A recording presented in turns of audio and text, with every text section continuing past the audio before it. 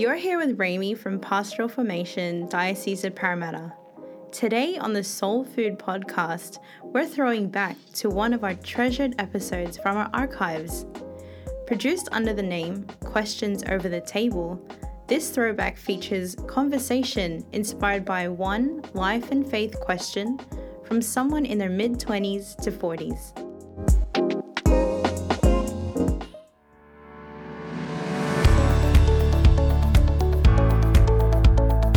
I'm Donny Velasco and you're here with the FaithFeed network. The FaithFeed is an initiative of the Catholic community in Greater Western Sydney, produced by the Institute for Mission, Diocese of Parramatta. To find out more, visit thefaithfeedparramatta.com.au. In the FaithFeed network, we explore conversations about life, faith, and action in the world for those aged around mid-20s to 40s. We believe in facilitating this space where all are welcome, where questions are honored, and where human stories reveal our personal connection with the divine. Thanks for joining us today on the FaithFeed podcast. Today's segment is called Questions Over the Table. Here with us today are our regulars, Kim Chong and Francis O'Callaghan. Kim works in interreligious dialogue and Francis works as part of an education team for faith and human development. Great to have you on the segment, guys. Hi, Donny. Hi, Francis. It's really nice to be here today. G'day, Kim. G'day, Donny. Once again, always a pleasure. Awesome. In this segment, Francis, Kim, and I will be drawing inspiration from adults around the mid-20s to 40s. These people would, on average, identify among those who attend church once a year at Christmas, and many of whom share the common language of mortgage and rent, career growth and change, starting families, dating, or happily single. We've had the opportunity to ask them to share some of their questions of life and faith in this current season of their life. Having collected their questions anonymously, in this segment, Kim, Francis, and I will draw out their responses from a jar here and allow those questions to connect with us, move us, and prompt our conversation today. In fact, if there's any point in this conversation that inspires a bit of your own curiosity and questions, we invite you to get in touch with us via our email that can be found in the description. And before we draw from the jar, we're just going to do what we usually do in all our segments, just to ask each other on a recent or a memory from a long time ago where food was shared and that made an impression on us. My daughter is, she was 2 months premature. Yeah. And all of the kind of ensuing kind of things that don't quite run smoothly. We were going to doctors, finding out what was wrong, and we eventually decided to just try cutting out gluten. And her tummy kind of disappeared, and she didn't realise that she'd been in pain for a really long time because she was just when kind she's of baby. Now. This okay. was like the last three months. This is my third. I didn't quite realise how much of an impact it had on her. Then the time I put the wrong snack in her lunchbox, and she goes, "Dad's forgotten that I'm gluten-free. He doesn't really care about me anymore." And I went, no, sorry. There's lots of bags. They all look the same. But that sense of us making that change as a family was really cool because she felt really isolated. She just, whenever we eat together, we ended up just going, all right, well, we're just going to use gluten-free flour for this. We're going to stop having this type of food because it doesn't work that way. Yeah. I think we took advantage or took for granted how easy it is for us to kind of whatever you want. Yeah, but we realised how often we would then started thinking about each other. Yeah. Really mindful about it. Hey, We might draw from the jar now. And who'd like to do the honours? I forget who did it last time. I'll do it. Yeah. Okay, here we go. Easy. And Francis, just for our listeners, if you could read out the question that we've drawn from the jar. Absolutely. I want the church to be vibrant, alive, and full of the Spirit. But where do I start? So an easy one to start. Yeah, that's good. A multi-layered question. I mean, we need to keep in mind that this is possibly a person whose not a regular attendee of church. Is that correct? Yeah. I'd say falls within that average. Just given. A bit of the context for sure. Just from the little I know, the context that we drew this from, this was supplied by a contact of ours, and basically there's something called sacraments programs where you do them through a church community, and it's anyone who's welcome, who's asked on being able to access those sacraments and those programs. They were that particular crowd that asked this question. So they've not necessarily gone through the Catholic education system where you receive those sacraments in year 3 and year 5. That's right. Okay. Yeah. I think it's interesting that I've spent most of my life, when I hear the word church, I think of the institution or the building or the hierarchy. And so when I see something like this and I say, I want the church to be vibrant, alive and full of the Spirit, I wonder whether or not they're asking if, the thing that they're seeing and the thing that they're experiencing through structures and through events and so on, is it about, as you say, you've got these people who are going through these sacramental programs that they're not necessarily feeling are vibrant and alive? Right. Or are they talking in general terms about suggesting that Catholics tend not to be vibrant and full of joy and alive? Yeah.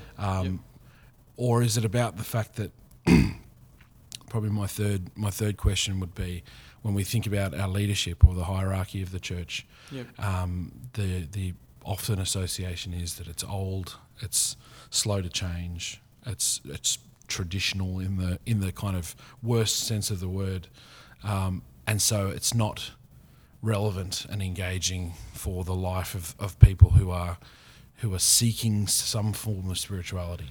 Yeah. It doesn't speak to them on that level. Yeah. And I think that if it's that third part, I think it's a hard sell for someone outside of that to start. Yep. But I think that if it's one of the other elements, I imagine my first piece of advice would to stop thinking that you are not the church, and stop describing yourself as separate to the church. Yeah. And that's been a relatively new discovery for me, or at least a rediscovery, that the church is the communion of the faithful. Right. Yeah. The church is not simply something that happens to people; it is a people, and the embodiment of that starts on day one with self. Yes. Yeah. I think just the way that you piecemealed that word or the meaning of church. So you mentioned building or institution, or the people, which is what you honed in on, or the leadership structure that is the church. What exactly is this person tapping when they ask the question, or they preface in the question that they want the church to be such and such? And Kim, I think just when you mentioned that this person asking the question kind of put themselves in on it, that they're concerned about the impact that the church has. Obviously, they have a vested interest in it, whether they are participating or not. They want it to mean something, for better or worse, whether that's malicious or aspirational. They're saying that, I wish the church was, and that it transforms in some way. In hearing that, I think that just brought me back to how I've come to understand church. And I would say that there's three categories you gave, Francis, are ones that I feel like are ones that I've used before as well, like church as the building, or church as the people, or church as some would describe it as the passing of the faith through the bishops all the way back to Peter, that sort of thing, the passing on of the tradition and holding integrity to that. But yeah, I think it's just really important for this person and for ourselves to really name exactly what we mean when we say church, and what does that mean. But if I were to throw that particular slice of the question to you, If you want to elaborate a bit more on what you said, Francis, or Kim, to give a similar or different perspective. When you hear church, what comes to mind? Oh, look, I'm completely on board with Francis here. I really think he articulated it in a beautiful way to suggest that church is the communion of people's faith. It's a sharing.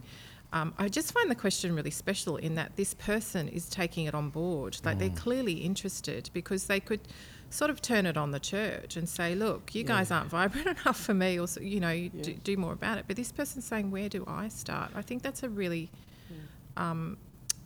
indicative of their interest and the fact that they feel a sense of responsibility or want to respond to the church in a way that would help that spirit come alive.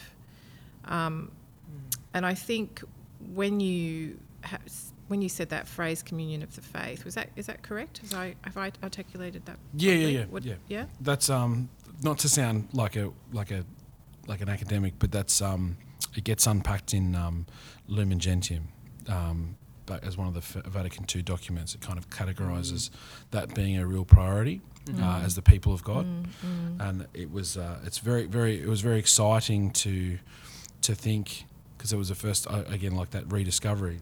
It was exciting to think that there was a document that was, 60 plus years old that that basically said the people are the church, and we need to to move away from the church as some object, like it's like the institution, or the building, or the tradition. And that's not to say you discount all of that. But to bring it back to this, because when you say communion, that to me says relationship. And then you said, in relation to this question, where do I start? You said that starts with the self. And I can't disagree with that. I think it's completely, I think I'm sort of on the same page. I'm definitely on the same page with Francis with that. So it is a sense of communion, and I think that does need to start with the self. And I think it is for this person who's asking this question, because they're already saying, where do I start? And I think there needs to sort of be an internal connection or a look within the self in terms of what that vibrancy or what that aliveness and spirit is for that person, and where they connect in that. And I think once they connect in that self, they're then connecting with others. And I think that's where the communion comes in. And it can be daunting. It's in your relationship with others, or with your church, or with God, that vibrancy or that spirit may emerge. I don't think it's something that can be forced, though. I think it's a practice of some sort. So maybe the question could also be, for where do I start? What is the practice? In order to connect and have that communion with myself, in order to then have that connection and communion with others in our faith and sharing in that faith.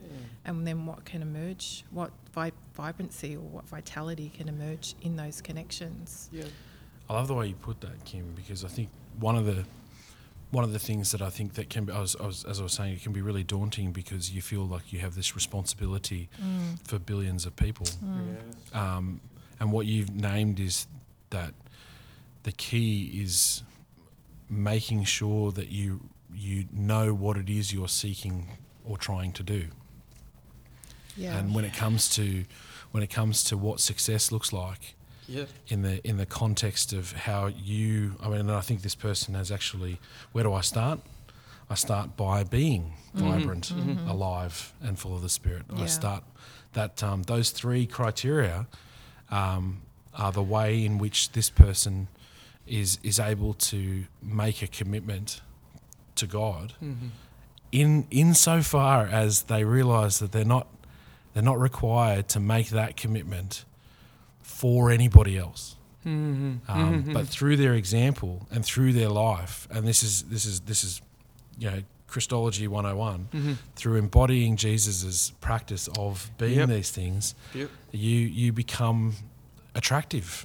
You become something that people want to emulate, and people will mimic that enthusiasm, that excitement. You find yourself, again, we're constantly referring to the fact that this table chat that we have is so nourishing spiritually and personally for us, because of the way that we kind of interact with each other. Yeah, and ask these questions, or look at these questions together. Yep. Yeah, that you 100%. Don't in your daily life might always be addressing because we're busy with mortgages and rents. Yeah, and that's families right. That's right. Jobs and all the rest of it. Yeah.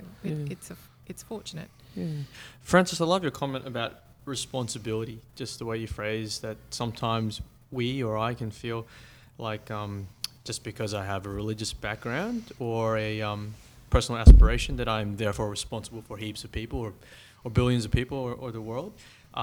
Myself not being a parent, I can't speak into that space, but I would imagine that no doubt, people who have responsibility are rightfully thinking how they can be responsible in that context. Just with the example you gave of your daughter being gluten-free, the fact that you're being part of that responsible, mindful decision-making in terms of what you eat as a family and what she eats, I think that's necessary. But then there's that other level where ultimately we can't say we're responsible or I'm responsible for the human race. I think that's just... it's a relative scale, isn't it? You firstly are responsible for making sure that you've got gluten-free bread, and then the other one is responsible for the faith formation and development of all humankind. That's right. Yeah. And I think in my life, without intending it, or maybe sometimes intending it, I've swung between these kind of these pendulum swings. One line that I found really helpful that we've often quoted in this place is one by a missiologist, a guy or a theologian who studies mission in the world. And basically he said this phrase, something like, the church doesn't have a mission, the mission has a church. And it was just a good qualifier to hear that the church, I belong to the Catholic Church, that one turn of phrase is that, the Catholic Church doesn't necessarily have a mission, but that God has the Catholic Church to do God's own mission. And I think it would do us well, it would do me well to listen out for that and what shape that takes. You mean like it's like a vessel in order through which to do the work? Yeah. It's not the one that dictates the mission. It's one that receives it because God is calling and prompting and drawing the church forth to be that extension of God. And I suppose that's, for me anyway, I'm hearing expressions like Teresa of Avila, who says things like, Christ has no hands and feet, but yours. I think she's speaking out of that space, recognizing that God is choosing people and the church as well as part of humanity and people to be God's channel into the world. Well, holding on to that thought, I'd like to return to the term responsibility for a moment, because I think the idea of responsibility, it's quite a weighty term, and it's almost like you are carrying the weight of something in order to, you're having to do something in order to fulfill some criteria that's then going to tick a box of some sort. I'm not sure if I'm describing it all that well, so feel free to chime in on it. But I think sometimes when I look at the word responsibility, it can be very much I need to do this in order to achieve this and to live up to some expectation of myself or the church or someone else or whatever it may be. But sometimes when I start to feel the weight of that, I think of responsibility as a response. So what is your immediate response to a person or the church or yourself in that moment?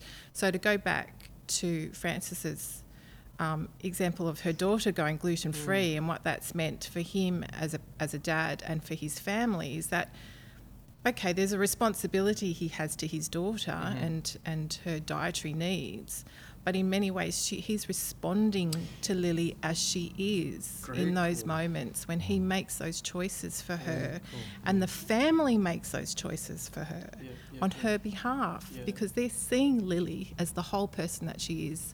It's not just she's got a dietary requirement so we can fix this. It's part of that, but I think what Lily appreciates in that, and perhaps when, got a little upset when Dad accidentally put something with gluten in the lunchbox, which is an easy mistake to make as a parent. We do it all the time.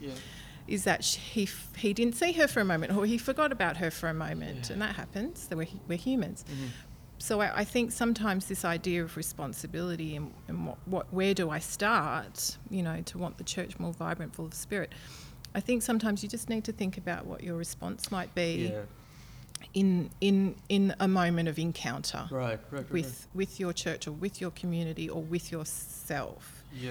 And I think if that turns into a sense of responsibility where it's like, well, it gets a bit dictatorial, like I need to do this for this to happen. You almost cut out God from the picture, right? You are. Yeah. And I think we need to find the God in the responsibility. And for me, that would be with the idea of a response in that moment and take, how we respond to the other. Yeah. Yeah, and I think we kind of see ourselves, we don't necessarily see ourselves as agents or advocates of that change at times, because we tend to, as a community, as a faith community, we tend to feel like we're on the outside. This question actually places, as you said, Kim, places the whoever asked this in the centre. But in a traditional way, we tend to not feel that sense of we are crushed by the guilt, or we're divested of the authority or responsibility to enact any sort of change. Yeah. As we were as you were talking, I had John Mayer playing in my head, kind of waiting for the world to change. Someday we'll be in charge, but now's not our time. We're just going to keep on waiting. And I think that this question, they're not alone in saying we're crying out. This is the voice in the wilderness, right? Calling us to prepare, saying something's not going well enough.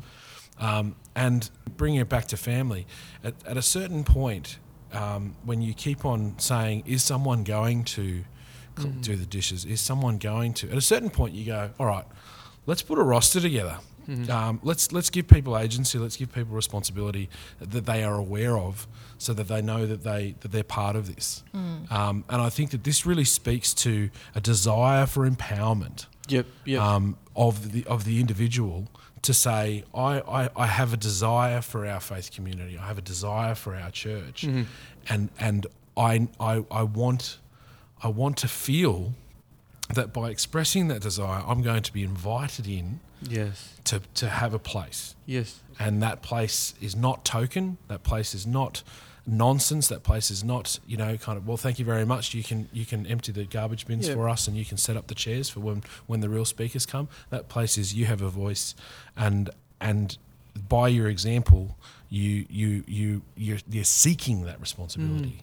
It's not oppressive, because it's coupled with community. And your response to that community and yourself in that community. I mean, to just give you one more example, so as you know, I work in the field of interreligious dialogue, particularly between Christians and Muslims, and I have to remind myself when I'm building relationships with Muslim women that I'm not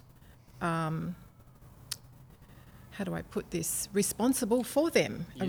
Clearly Islamophobia is a problem in Australia, and I'm here to help change that narrative for people. But I have to be careful that I don't, in my relationships with Muslim women, that I don't impose my own agenda in wanting to help them or save them in some way. I'm here to just support them and be their mate, and set an example and share a different kind of story of what my real life friendships and experiences are of people of other faiths.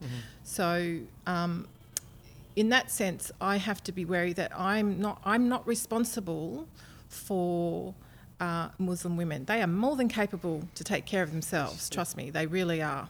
How I respond to that is just to see them as they are and who they are, rather than come in like, I'm a Muslim lover and I'm going to, make sure that you're okay. Yeah, but I think you both have spoken so powerfully into that distinction of response, not responsibility, that you've made that clarification.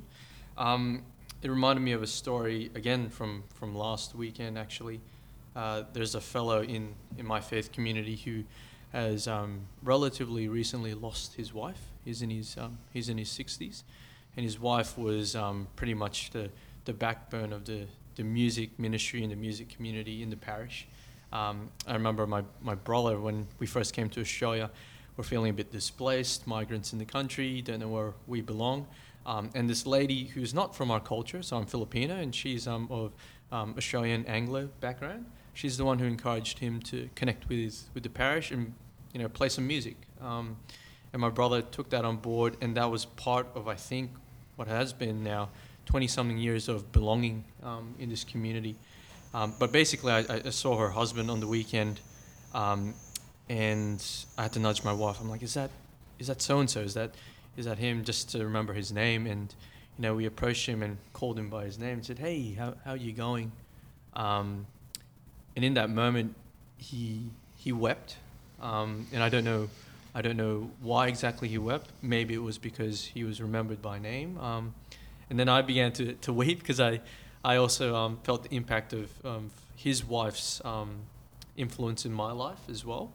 I was thinking, how can I say that this is my responsibility?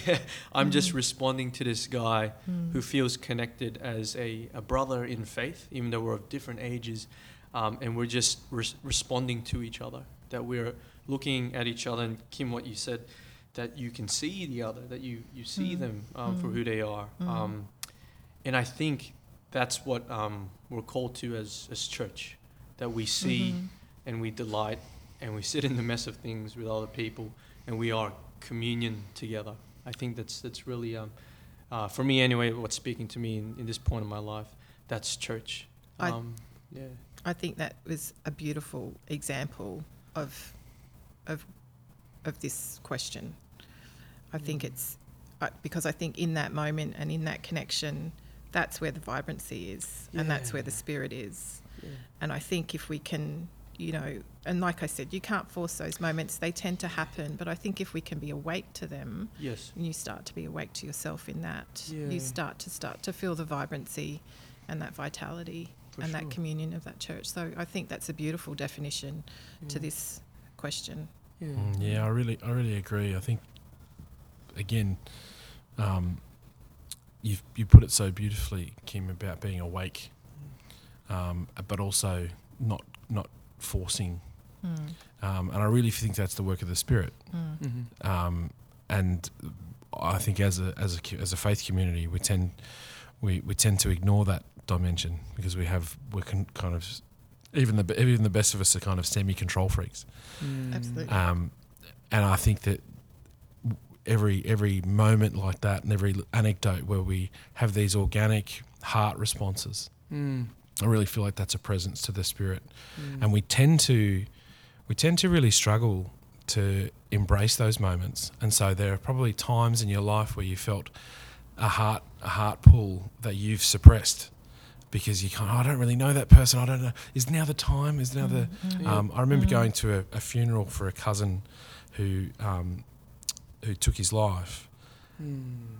And our family was relatively estranged. And so I didn't really know these guys. Like we had this shared history, but I didn't feel like I knew them. And I didn't want to be presumptuous. But I felt this desire, and I was so conflicted. And I think that in some cases we are afraid to give in to that. And I really feel like that's the Holy Spirit space.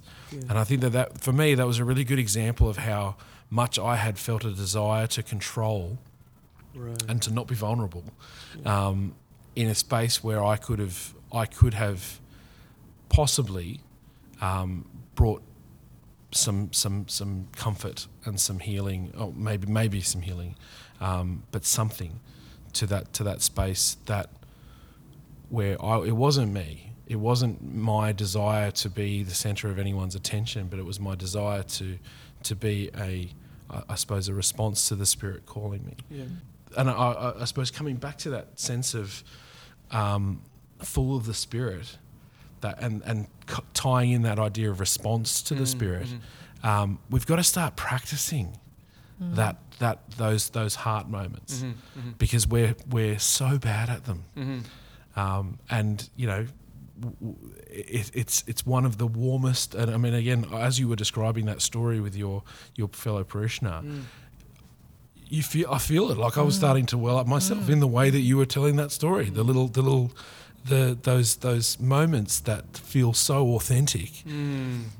That's what draws that vibrancy. And as you said, Kim, like you said again, like I loved the way you put it. It all kind of synthesizes together, because we've actually recognised that we're not the masters of this destiny. Yes. And we see ourselves as being these beautiful, unique vessels of God's love. Yes. And that don't force that love, but act as conduits for that kind of connection, for that communion. Yeah. So thank you so much, Kim. That was such a beautiful way of putting things. Yeah. Thank you for articulating it that way. That was wonderful. In answer to this question, then, that where do I start? I mean, it sounds like such a big ask of yourself. And my last tidbit, I guess, would be try to be awake to the fact that the Spirit is everywhere all of the time. Yes. Like it's the presence is always there, and there are moments where you tap into it, and there are moments when you don't. Yes. And you can't be tapped into it all the time. It's not humanly feasible. Yes. But I think if you can come to recognise those connections or that presence a little bit more, even in your daily life, you already are beginning to feel the spirit and aliveness of the church.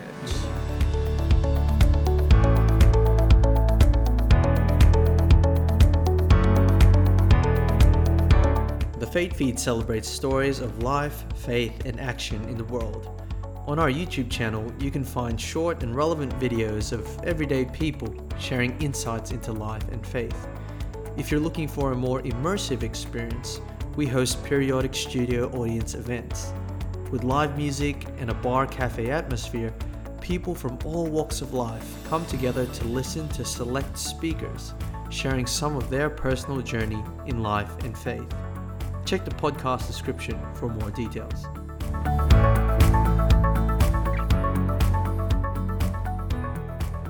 Is there anything that either of you have seen as unhelpful as a response to this question that we've had today? I think it's something along the ideas of just trying too hard and forcing things, okay, if I do this is going to make it vibrant. If I don't know, this might seem a flippant example. The first thing that just comes to my head is if I go and light all these candles, it's going to be more spiritual or something along that, which it can be. I really like candles. It's not very good. Lighting candles really works for me. So maybe it's not a very good example. Light all these candles. No, wait, that's a great idea. But I guess what I'm trying to say is that there's this. It goes back to your very initial point, which was this return to the self and that communion of the faith, which needs to be within you in order to be with others. It's this idea that if we do anything external that's going to make some sort of show that's more vibrant or more, has more vitality to it, I think eventually it's not going to be authentic. It's possibly going to fall down. I think it can work to a certain extent. It is this idea of doing, let's go and do this or let's go and do that. These very sort of external examples of trying to make something that it might not be, because in a way it's got to come through from yourself first. I guess so. Yeah. Or through your relationships with with the church and with people of the church. Yeah. But I also think it's so personal that what is special and meaningful for one person is not missing the mark for another. Yeah. Or what might help you in your practice, in your spiritual practice, to reconnect or try to get into that place, and people talk about rituals. Rituals really important for that, and that's where they have their place in order to try and come to that space, that space of vitality and aliveness. But I think I can't be a bit more specific. Getting stuck in the thinking of this is how we do this has worked, so it will work, Right. This is how we do things. So this is what we do. Yes. And then, I mean, you end up not really engaging in a dialogue of change with your stakeholders. Yep. So when you're a community, if you're a community, then you want to ask people what they want. Mm-hmm. One of the major elements of how the community of faith functions is that you take the spirit of the people that are with you, mm-hmm. and you layer that through the tradition and the wisdom of the scriptures of our church leaders, of all of the people who have had a stake in this, who are expressing their wisdom, and you say, does this match, or how can it match, as opposed to we must do it this way because this is the way we've always done it, or let's throw all that out and do something completely unrelated and hope that that'll land. Yeah. There's errors in both of those ways of thinking, and I think in some cases when we think about vibrancy, there are people who really resonate with the faith experience of what we do now. Yes. And there are people who are completely disconnected from that. And so I think, and again, I think that one of the most beautiful opportunities that we have is to recognise that God transcends our understanding. Yeah. And so it can't be one way. Yes. It cannot simply be one way. And as long as we think that we're trying to achieve some form of finite goal, Yep. we're probably going to fall short every time, Yeah. and we've missed the point of what we're doing. And that's where I think in some cases I was struggling to understand the uniqueness of some of our cultural Catholic traditions. So with your Maronite tradition, I was struggling to think about how that unifies us. But it unifies us through its diversity. Yep. Because we recognise the uniqueness of all of these people and the fact that they are beautiful in their difference, but they're also beautiful in what unites us. One of the mistakes we've had is trying to find the way. Yes. And so, and oftentimes going, this is going to be a really great liturgy. And I did speak to 3 people who came up to me afterwards and said they really liked it. Therefore, everyone likes it. Yeah. I have a lot of conversations with people who are endorsing a very particular way of liturgy, and they'll say, a 17-year-old told me they liked it. Yep. A 17-year-old. Yeah. The other 800 that were there didn't take the time to give feedback, but we're assuming that they are all in agreement with that one 17-year-old. Yeah. So we're not doing the great listening that we probably need to be doing. Wow. So, it was How's your fractions? as a school event, we have all these kids coming, and I think that one person is not an accurate indicator of how people felt about it. Yep. But I think in some cases we use that really small sample size to justify and hold on to going, well, remember we've got these really great traditions. Yes. And they're really speaking to that one person, and so we should keep doing that. Yeah. I'm not saying we should stop, but I'm saying that listening requires listening to as many of those 800 as are willing to give voice to their thoughts, as opposed to just the ones that agree with us. Yeah. For me to make a comment on how the church can be vibrant, and we've said this in different ways now, it requires our personal investment into it, our personal contribution into it, and sometimes it's unhelpful when a lot of ideas that are external, and to not keep the desire of what you want something to be an external thing. Count yourself among the people who can make that change. How's anything we've heard in this segment going to influence us as we live our life in faith in the coming days and weeks and between now and our next podcast? Oh, I think taking from today, I'd probably just try to be a little bit more conscious of what my response is going to be, to pause for a moment. We can be so reactive in our daily lives, and life is stressful and it's hard. Yeah. So I'd probably try and pause a little bit, or remind myself to do that. Yes. Yeah. Great one. Thanks, Kim. I really loved the story you told of of your relationship with the Muslim woman as part of your work, and I really saw that as being a great accompaniment. Yes. And so I think in my heart there are times when I find myself wanting to help, but doing things in such a way that probably feels like I'm coming in without an understanding of who they are. And one of my challenges between now and the next time we sit down is to make sure that I'm someone accompanying others on a journey, and not dictating my journey to others. Thanks, Francis. It's funny how you mentioned accompaniment. I was going to mention something of that sort as well. Yeah. But just the balancing act, I suppose, just tying in with that thing of response, not responsibility. Sometimes I feel like I failed in my spirituality when I haven't accompanied everyone. And I think I need to realize that I can't accompany everyone, and not everyone can accompany me. But in the times that I can, that I'm as present as I can be in those moments. And when it doesn't work out, not to just to take that on the chin and not to wear it and say, oh, do I really believe what I believe? Or, can I really do what I say I believe in? But yeah, just to not be so hard on myself in terms of accompaniment. In any case, thank you so much, Kim and Francis, for another wonderful segment. Thanks for this opportunity to chat together. It's been wonderful. Thank you. Yeah, thank you, Donnie. Thank you, Kim.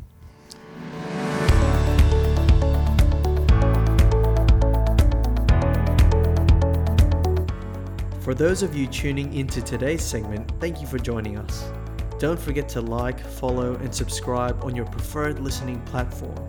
Alternatively, visit the FaithFeed's website to stay up to date with our latest content.